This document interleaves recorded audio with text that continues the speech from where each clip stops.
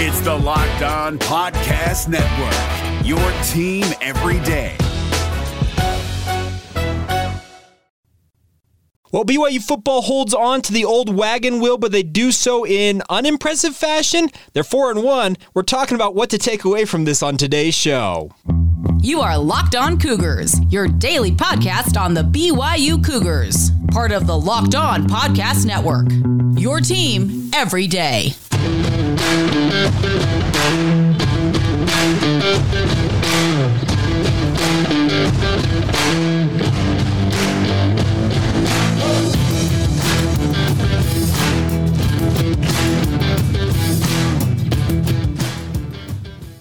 What is up, everybody? I'm Jake Hatch, your host here on Locked On Cougars. Thank you for making Locked On Cougars your first listen of the day. Always appreciate you guys checking out the show. Today's episode is brought to you by our friends at Underdog Fantasy. Sign up today at UnderdogFantasy.com with the promo code Locked On and get your first deposit doubled up to $100. We'll talk a little bit more about that as today's show progresses. This is coming to you very late Thursday night, early Friday morning. I was down in Provo doing pre- and post-game coverage for the KSL Sports Zone, where I work at my day job, and then got home and sat down, and I've got to be back at the station here in it's 12 o'clock, so it's midnight. I got to be back at the station in about 5 hours from now, but hey, I love doing this. This is what I signed up for when I got into this industry. And despite me not getting a ton of sleep tonight, it was a crazy, crazy game, and we're talking about it on today's show. So let's dive right in and talk a little bit about what's going on with BYU. The good news, they won again. They're 4-1. The month of September has gone about as good as you probably could have hoped for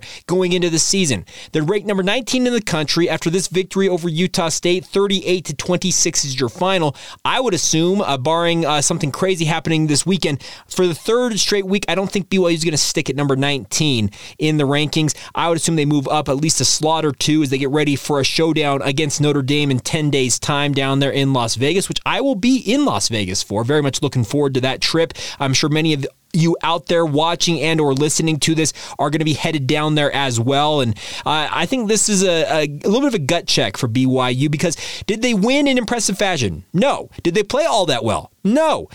Did they win the football game? Yes. I've talked about this on the podcast, my friends. Let's really boil down the essence of being a fan of BYU to this. You want your team, speaking of the Cougars, to have more points on the board at the end of the game than the other team out there. And that's exactly what happened with BYU in this game.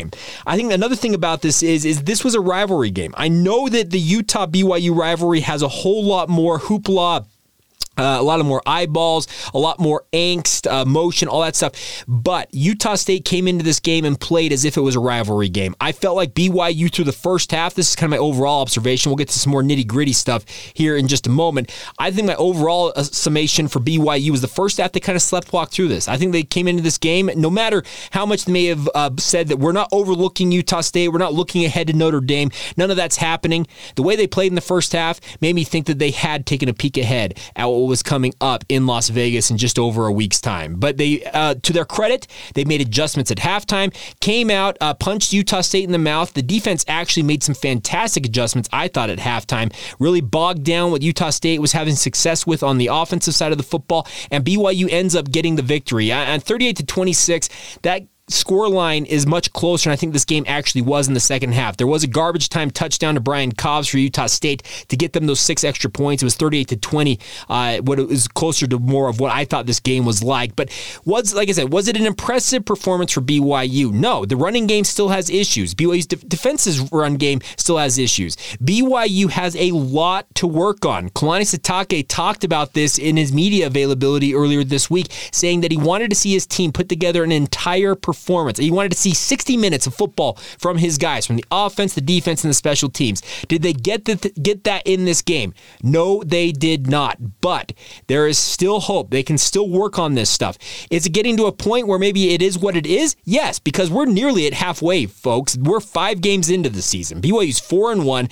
The next game they play against Notre Dame down there in Las Vegas, that will be the halfway point of the season. It's crazy to think it's coming that quickly, but maybe just maybe, BYU's offense in particular is what it is. They have a superstar quarterback. Jaren Hall is as good as they come when it comes to playing the quarterback position in Provo, folks. Do not take for granted what number 3 is doing right now for the BYU offense. It's incredible to see what he is doing with the football out there. He finished this game more of a pedestrian game from him in many ways. 17 of 27, 274 yards, 3 touchdowns. That's a 63 and change completion percentage with a quarterback rating of 184.9. And like I said, relative to some of his other performances this season, even going back to as recently as last Saturday against Wyoming,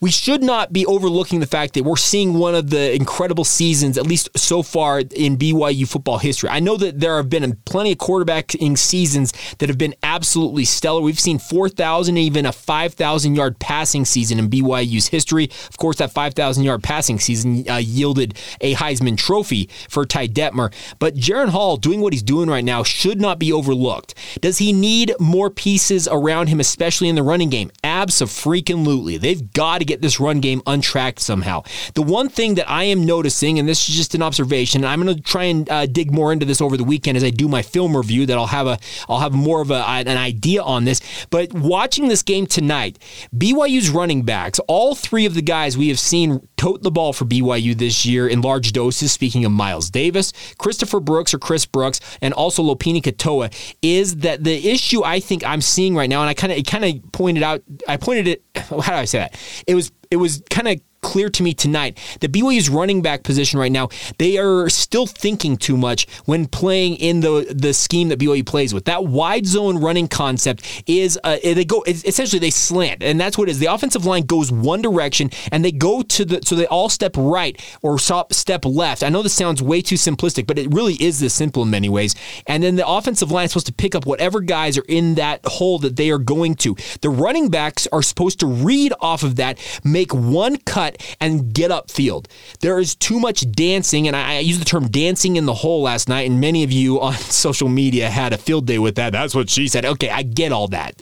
Ha ha ha. That, moving on from that, is that the thing is, you've got to be decisive. I talked with somebody around the BYU football program. This goes back a couple of weeks, and it was actually after the Oregon game when the running game was just absolutely abysmal.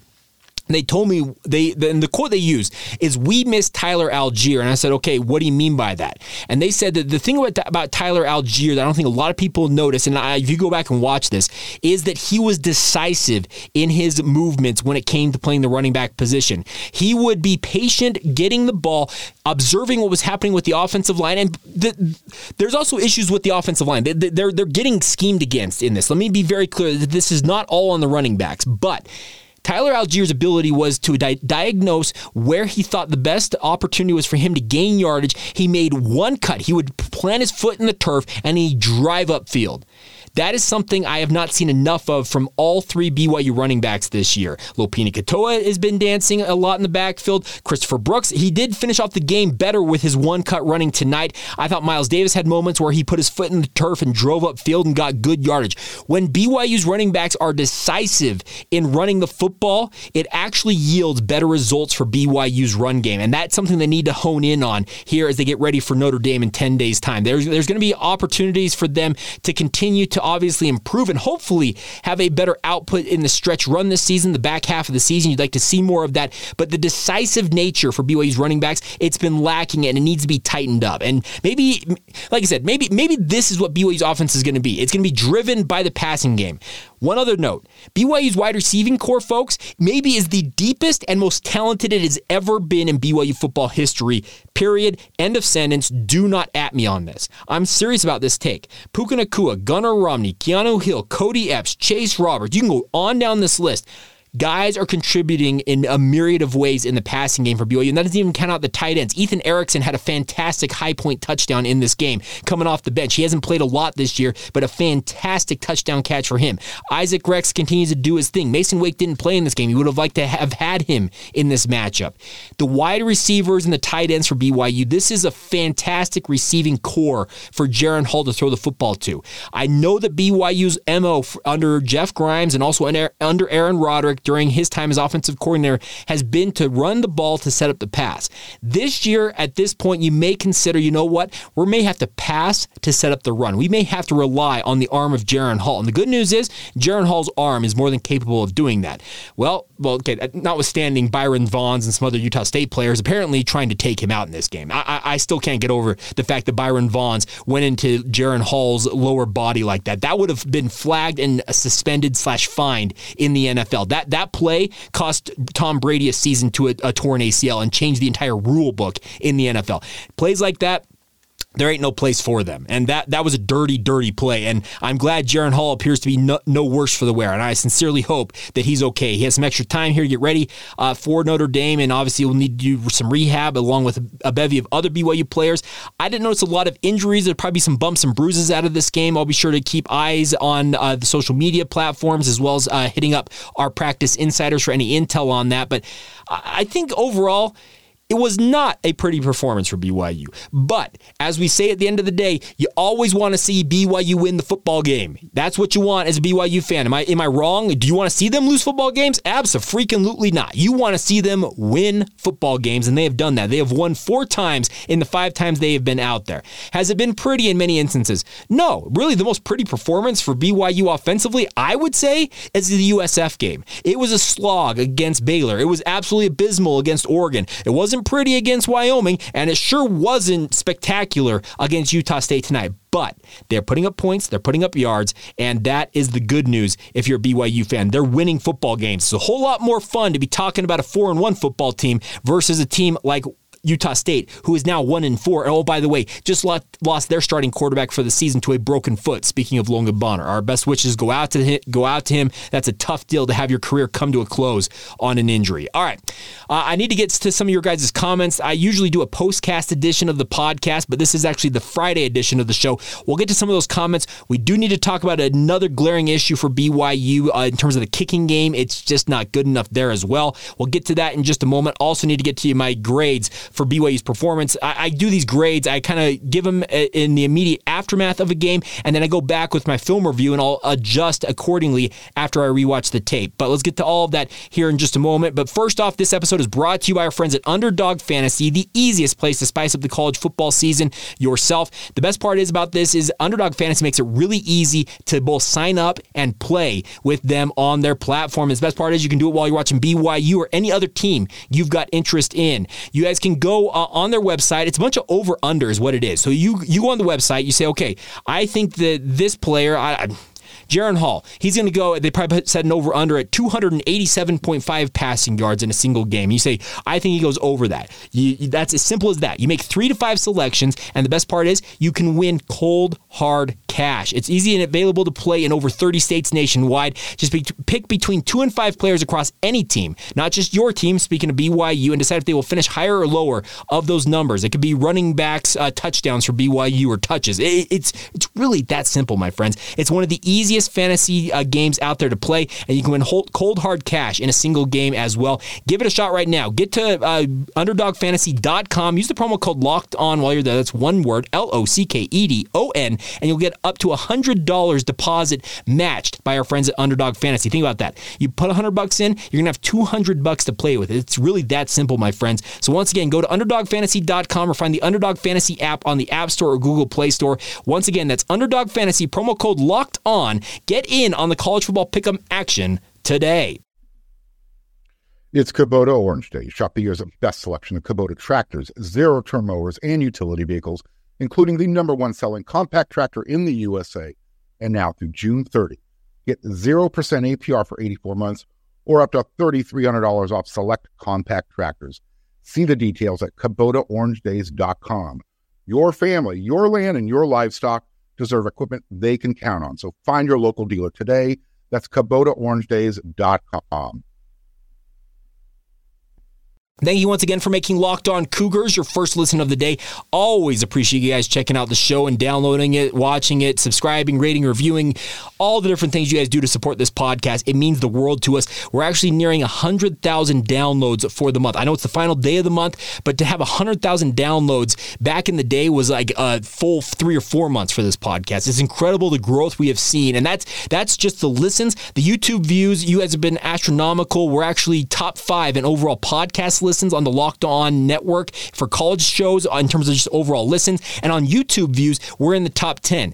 Most of the schools that are in the mix on that are either SEC or Big Ten schools. So folks, thank you from the bottom of my heart for your support of the podcast. All right, let's talk about the kicking woes.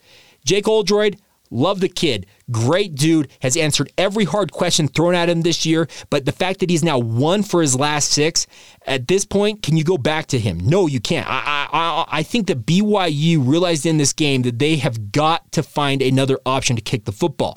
The problem I foresee, and this is my observation, is that BYU, they have Justin Smith on the roster, and he probably would be the guy who takes over as the kicker for Jake Oldroyd. But the situation is that Justin Smith kicks a very low football. And I know that this sounds so nerdy, and I get that, but he got a kick blocked last year that I'm not even sure had one of BYU's offensive linemen stood up to their full height. I'm not sure it would have even cleared them. It would have gone off the back of their helmet, it felt like, and he got blocked in that game. He has a naturally low ball flight, which lends itself to kicks getting blocked. Now, they have a third kicker on the roster, Cash Peterman, who has shown all kinds of stuff on social media of him kicking really, really long field goals, but we have not seen him in a football game, so you don't exactly know what to expect from him once the lights are on, the noise is there, and the fans are in the stands. There's a whole lot to guys who show up in practice but can't do it in a game, and there is something going on with Jake Oldroyd. I don't think it's a physical issue like it was last year. He had back issues last year that really knocked him out of the lineup multiple times. That's when Justin Smith came into the lineup. This year, it screams to me that there's a mental block, and it happens to kickers. It happens in every sport. I play golf. Trust me, I've had issues where I seemingly can't hit a golf club. It's a mental block, and to me, that's what Jake Oldroyd is dealing with. Will he bust out of it at some point? You could hope so, but BYU cannot afford to have him go out there and continue to miss kick after kick. The crazy thing about this is he made a 45-yard field goal in this game. He made the longest kick of the night, then comes in and misses a 35-yarder, and then followed that up by missing a 33-yarder. I may have got the order wrong there, but he made the long kick of the night, but he can't make the shorties. Like, these are supposed to be the gimmies. Anything inside 40 yards for a college kicker even should be an automatic 3 points, but BYU has a glaring issue at kicker right now.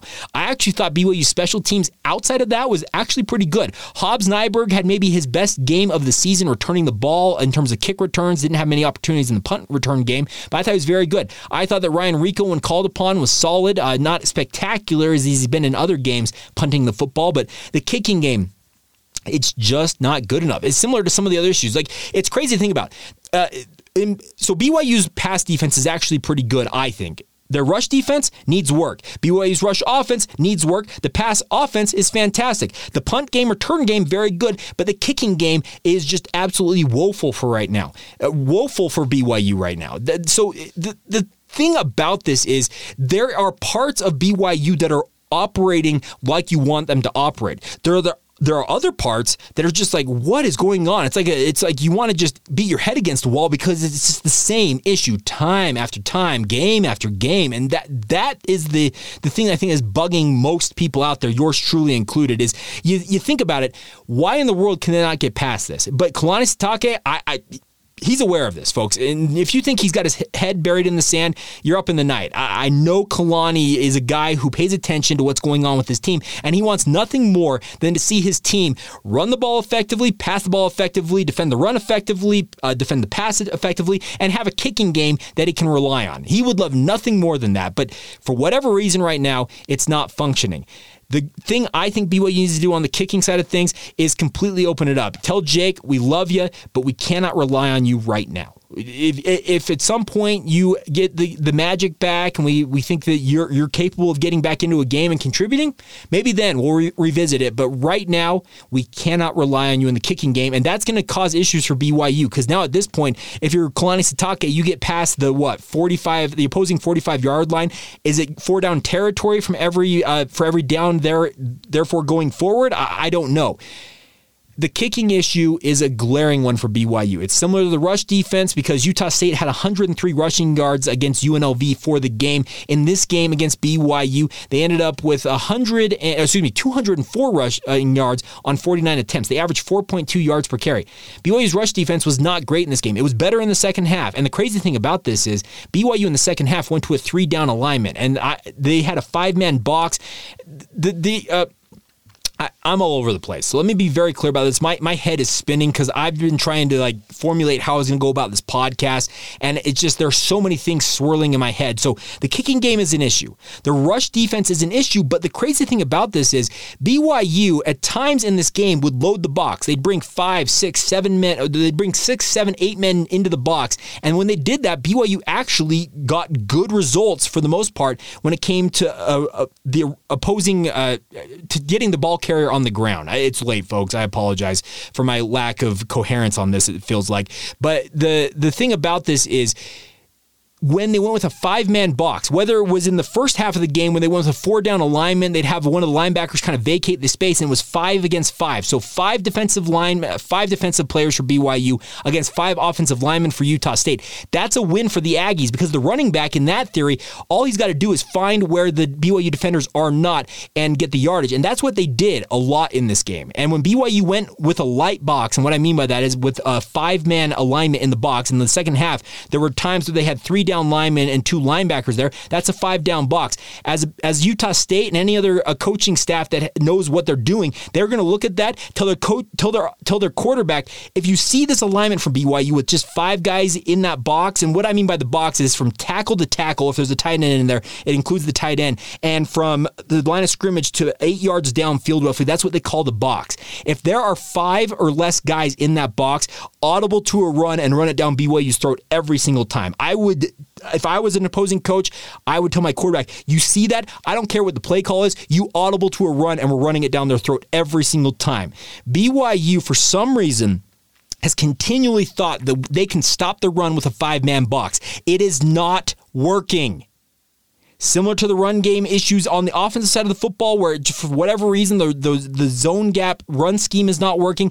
The opposing thing where you think that with a 5-man box and a spread alignment, you can put the other 6 guys out wherever you need to put them and think you're going to stop the run game. It is not working. The only time BYU got stops, then like I said, I'm going to go back and watch this on film review, so I'll have more notes on this. But my live observation of this is when BYU went with a 5-man box and Utah State was smart enough to run the football against it, they more often than not were successful in picking up very good yardage in those circumstances. That is a win for the opposing offense if BYU is going to go that light in the box. You can guarantee that Notre Dame, Arkansas, East Carolina, Boise State, Utah Tech, Stanford, whoever else is on the schedule for BYU down the stretch this season is going to look at that and say, okay, quarterback so-and-so, whoever their quarterback is, if you see BYU go with a light box where they've got 5 guys in there, even 6 men in certain circumstances, if you've got a tight end in the alignment, we're running the football, audible to the run. I would do that every single time if I was BYU's opposing team. In this case, it's going to be Notre Dame upcoming for next week. It seems far too simplistic for BYU to be making the same error time and time again. So I'm hopeful that they will realize this. If I'm seeing this, because trust me, there's a reason why I'm in the media, folks. There's a reason why I'm not coaching. But if I can see this, if I can see BYU is getting beat with a 5-man box, you can guarantee Tommy Rees, who's the offensive coordinator for Notre Dame, their coaching staff's going to see that and say, okay, we're going to run the football all over BYU if that's what they're going to do. The Cougars need to load the box. They've got to bring 5, 6, 7 guys down in the box and trust their corners and safeties to hold up in coverage and say, guys, we got to have you guys go one-on-one. We have to sell it to stop the run here early on in the game. Once we have established the fact that we can stop the run and made them one-dimensional and hopefully have built a lead in a game like this, that's when we'll start bailing out, maybe dropping some 8, 7-man coverage units. But for the time being, early early on in the game. I'd like to see BYU trust these corners. Gabe Judy-Lowry going to miss the first half against Notre Dame unless his appeal is overturned in terms of his targeting penalty, but D'Angelo Mandel, Jacob Robinson, Jacob Boren, Caleb Hayes. On the back end, Micah Harper, Ammon Hanneman, they all need to show that they can hold up in coverage one-on-one. Because BYU at this point, you have got to sell out to stop the run. And it's crazy to think about how much complaining I am doing here with a 4-1 football team, but man, talk about one of the most frustrating 4-1 football teams you may ever find out there. But the good news is BYU is 4-1. We'll get to some of your comments as we round out today's show here in just a minute. It's crazy to think about, like I said, that this is a 4-1 football team, and despite all of the warts with BYU, they still continue to win the football game. There is one positive note I have not hit on yet that I need to get to as we round out today's show. We'll get to that as we continue on right here on Locked On Cougars. We're driven by the search for better, but when it comes to hiring, the best way to search for a candidate isn't to search at all. Don't search, match with Indeed. 93% of employers agree Indeed delivers the highest quality matches compared to other job sites, according to a recent Indeed survey. And listeners of this show will get a $75 sponsored job credit to get your jobs more visibility at Indeed.com/podcast. Just go to Indeed.com/podcast right now and support our show by saying you heard about Indeed on this podcast. Indeed.com/podcast. Terms and conditions apply. Need to hire? You need Indeed. Before we go here on today's show, the good news is that BYU has been very, very good controlling the football. And what I mean by that is they have gone 4 straight games with 0 turnovers. Gregor Bell tweeted this out and said it on the broadcast that it is the first time since 1972, yes, since Lavelle Edwards' very first season as the head coach of the BYU football program, that BYU has gone 4 games without a turnover. They have not given the ball away. Jaron Hall now has 12 touchdown passes against 1 interception. Lopini Katoa did fumble in that game, but Clark Barrington, to his credit, guy who joins us on the podcast, was Johnny on the spot and got that ball back for BYU's offense. They have been very clean holding on to the football, and that in many ways is, I think, a big reason why BYU's 4-1, folks. Like I said, despite all of the warts that BYU has right now, they are a 4-1 football team, and I think you can point to turnover margin as a huge reason why. BYU is +3 in the turnover margin against Utah State. You cannot tell me that's not a huge reason why BYU won this football game. Defensively, some other things that were very positive. I felt like Max Tooley, yet again, starring role for BYU. Had the pick 6 early on in this game, was actually a critical scoring play if you think about it in the end of this game. Also, John Nelson rounding into maybe BYU's best overall defensive lineman. He actually got a deflection on that pick 6 to Max Tooley, had a big sack later in the game. He is turned into an absolute force on BYU's defensive line. Tyler Batty had 7 total tackles for his credit. He had 1 tackle for loss and a breakup on his own. Micah Harper and Taylon Alfrey, you don't typically like to see this, but they had 10 total tackles each, and they're both turning into maybe the best safety BYU has right now. Ammon Hanneman ain't it right now. The fact that he got shrugged off by a quarterback on that first touchdown, Cooper Legaud just was like, yeah, you move over here. I'm gonna get in the end zone here. You can't have that. If Ammon Hanneman is gonna be that soft in tackling, it's Micah Harper and Taylon Alfrey. Those are the guys you go with, because right now Malik Moore, he is unable to play right now because he has a hand injury. He broke his hand last week against Wyoming. So it's crazy to think about, like I said, how many warts BYU has, but at the same time, they continue to get the job done, and that is the positive if you're a Cougar fan. All right, let's get to some of your comments here for BYU. I know, trust me, there's over 100 comments between my Twitter feed at Jacob C. Hatch and the Locked On Cougars Twitter feed out there. Thank you for all of your responses. I'm not able to get to all of them. I'm just going to sample some of them here. Let's start off with Alec Turner. He says he's Alec Tur with a bunch of 7s and 3s and 2s in his Twitter handle. He says, run defense seems to be getting better in the second half. Also, the penalties like throwing a shoe or shoving somebody's head in the grass is a good way to keep teams in a game. You're not wrong about that, Alec. That's one thing I probably should have highlighted as well. The penalty issues for BYU, they're playing undisciplined in this game. They had 10 total penalties, if I'm mistaken. 10 penalties for 82 yards. You can't have that. Like you said, you can't be throwing a shoe. I get that it's hilarious in the moment, and we all saw that Zach Dodd did it at Tennessee and didn't get penalized for it, but it's a point of emphasis. You cannot do that. It's an unsportsmanlike. It gives an easy 15 yards to an opposing team. You can't tear off a guy's helmet like Tyler Batty did early on in this game. The penalties, the undisciplined play, the offsides, the false starts, all that stuff hurts you when you're BYU. I actually agree with that. Alec has a very good take here because the rush defense did get better in the second half. They actually, when they loaded the box, is when they had the most success defending the opposing team. All right, next thing up, BYU Hawk at Iowa is heaven. O-line has to show improvement in run blocking. We are way too late to adjust in-game by coaches. The play calling is questionable. They lack energy and discipline. That said, happy for the W, hoping the energy of Las Vegas kickstarts this team. I would hope so, BYU Hawk, because this is something that BYU's got to figure out. They have to start faster. I completely agree. It just seemed too lackadaisical and lackluster in the early going of this game against Utah State. It felt like a game BYU came into saying, you know what, this team is 100 and whatever in this. They're 100 and whatever this. We're going to walk in, we're going to win this game. I think BYU forgot this is a rivalry game, and in many cases with rivalry games, even if it's been as one-sided as it has been for BYU in the past 50 years, it is still a rivalry game, and Utah State maybe played their best game that they have played to date this season. It's crazy to think about, but that happens, and BYU, to their credit, woke up just in time to stave that off. They actually held the lead for a large portion of that first half, despite their misgivings and the fact they only had 19 offensive plays in the first half. That's not good enough. BYU had 8 minutes of total time of possession in the first half. It was just abysmal in that first half, and BYU sleptwalked their way through it.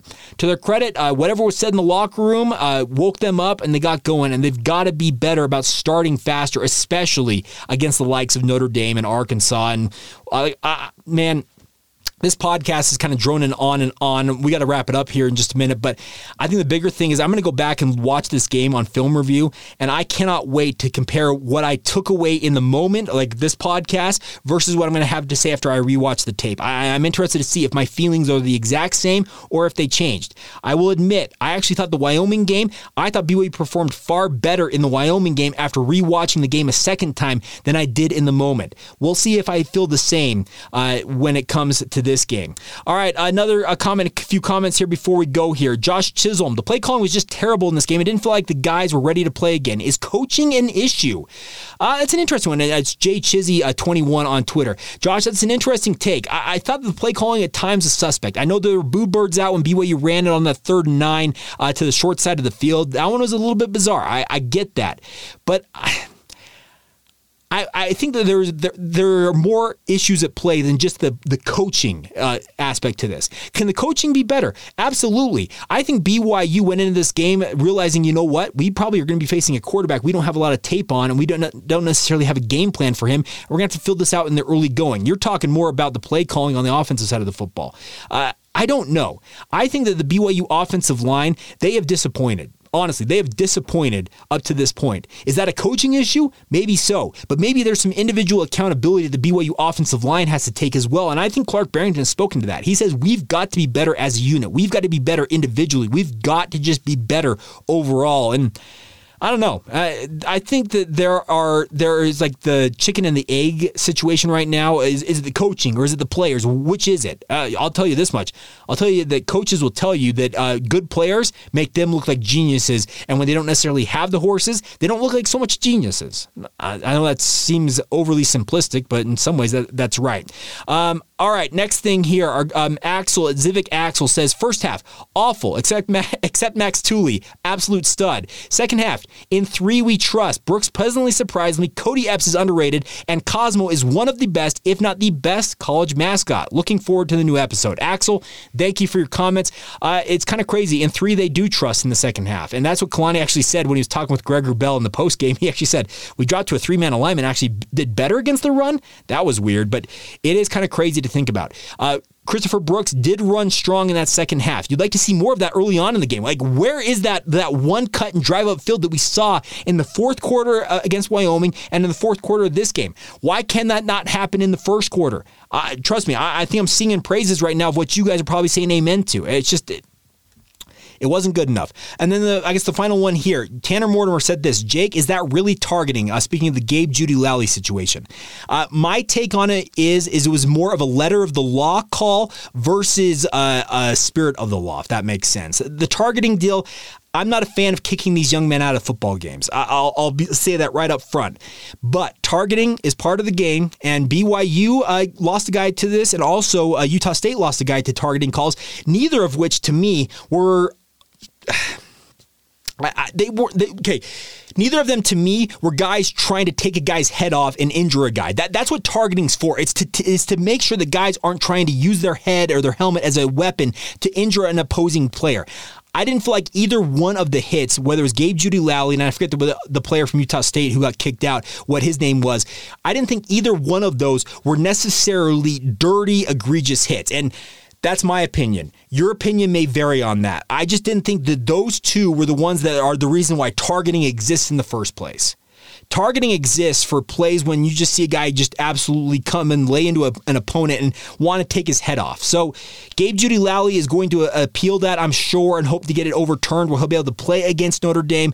It's hard to really prove that you didn't target in this day and age, so I would assume that the suspension is going to get upheld. He'll miss the first half against Notre Dame, which is a disappointing thing for BYU, but it's just what it is right now. Targeting, like I said, I don't like kicking guys out of football games because there's so few games relative to other sports, but that's the rules as they stand right now. And I felt like both of those, I would have said the Utah State one was more of targeting in my mind versus what Gabe Judy-Lally did, but I think both of them were more letter of the law versus spirit of the law, if that makes sense.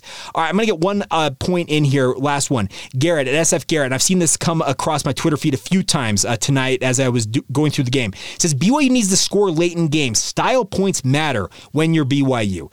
Folks, Kalani Sitake is not about running it up. He may shift his philosophy at some point in his coaching career, but he comes from the Kyle Whittingham school of coaching and the Lavelle Edwards school of coaching. I know Lavelle had some games where they did run it up on teams, but he comes more from the Kyle Whittingham side of things like, all right, we're up 2 scores. All right, we're going to sit on the football. We're going to take the air out of the ball, and we're going to go home with a victory. That's what Kalani goes with. That's what Kyle Whittingham is all about up there at Utah.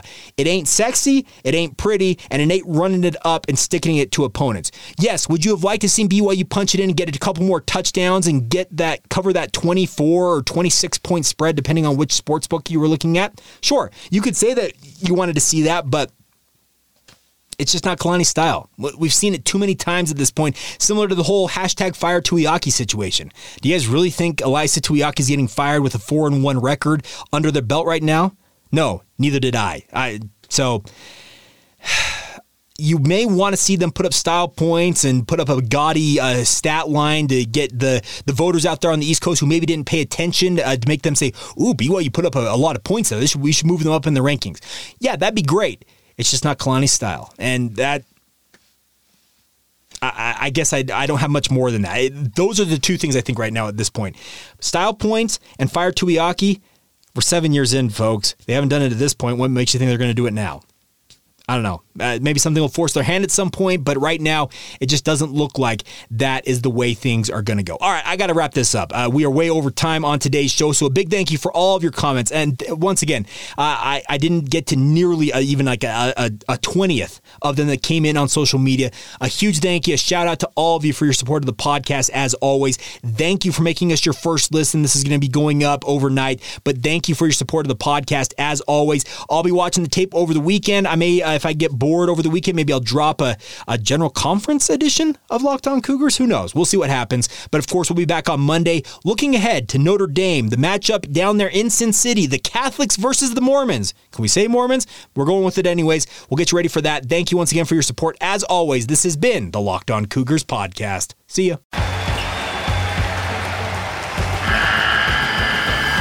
The NCAA tournament is almost here, and listening to Locked On College Basketball will give you the edge you need to dominate your bracket. So don't wait. Find Locked On College Basketball on YouTube or wherever you get your podcasts. Part of the Locked On Podcast Network. Your team every day.